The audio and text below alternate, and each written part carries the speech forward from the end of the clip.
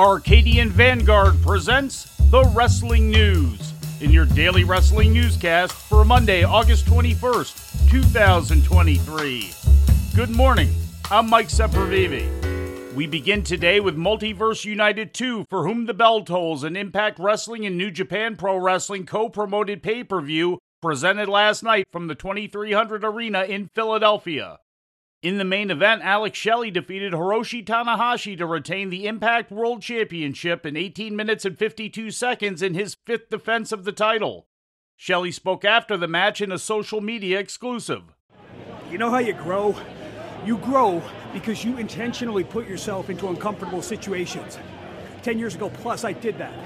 I left Impact Wrestling. I went to New Japan. I chose to be on the Cerulean Blue mat. And you know what I saw? I saw Hiroshi Tanahashi carrying a company on his back. Well, guess what? 10 years later, I'm in that same spot. And I'm carrying Impact on my back, or more specifically, my waist. Tonight proved it, and I'm going to continue to do it for every naysayer, every doubter out there. I'm Alex Shelley. I'm made in Detroit. I am the conduit of pro wrestling that connects past, present, and future. And I'm the best in the world.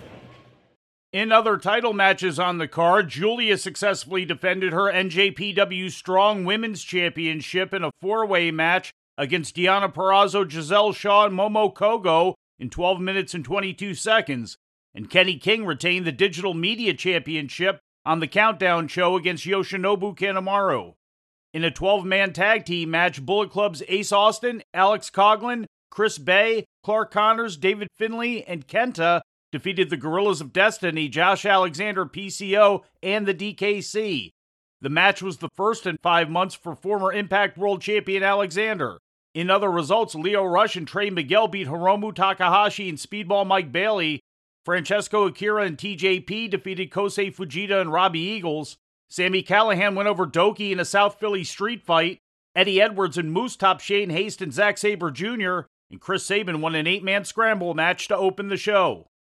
In WWE news, Kevin Owens made his return to the ring over the weekend in his native Canada after a month-long absence due to injury, joining with Sami Zayn and Drew McIntyre to defeat Imperium in a trio of matches, first in a dark match at Friday's SmackDown tapings in Toronto, then at a Saturday house show in Ottawa, Ontario, and last night at a house show in Laval, Quebec.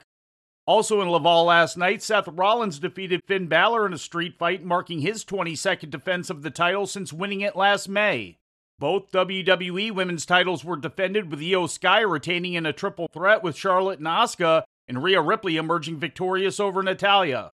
In other results, Cody Rhodes beat Damian Priest. The OC and AJ Styles went over Austin Theory, Shelton Benjamin, and Cedric Alexander, and Becky Lynch beat Trish Stratus and Zoe Stark in a handicap match that marked Stratus' first match in Quebec in 20 years. In Game Changer Wrestling news, Takashi Sasaki and Toru Sugiura became the new GCW World Tag Team Champions yesterday during the second night of GCW's homecoming weekend at Atlantic City's Showboat Hotel, defeating Jordan Oliver and Nick Wayne of the East-West Express.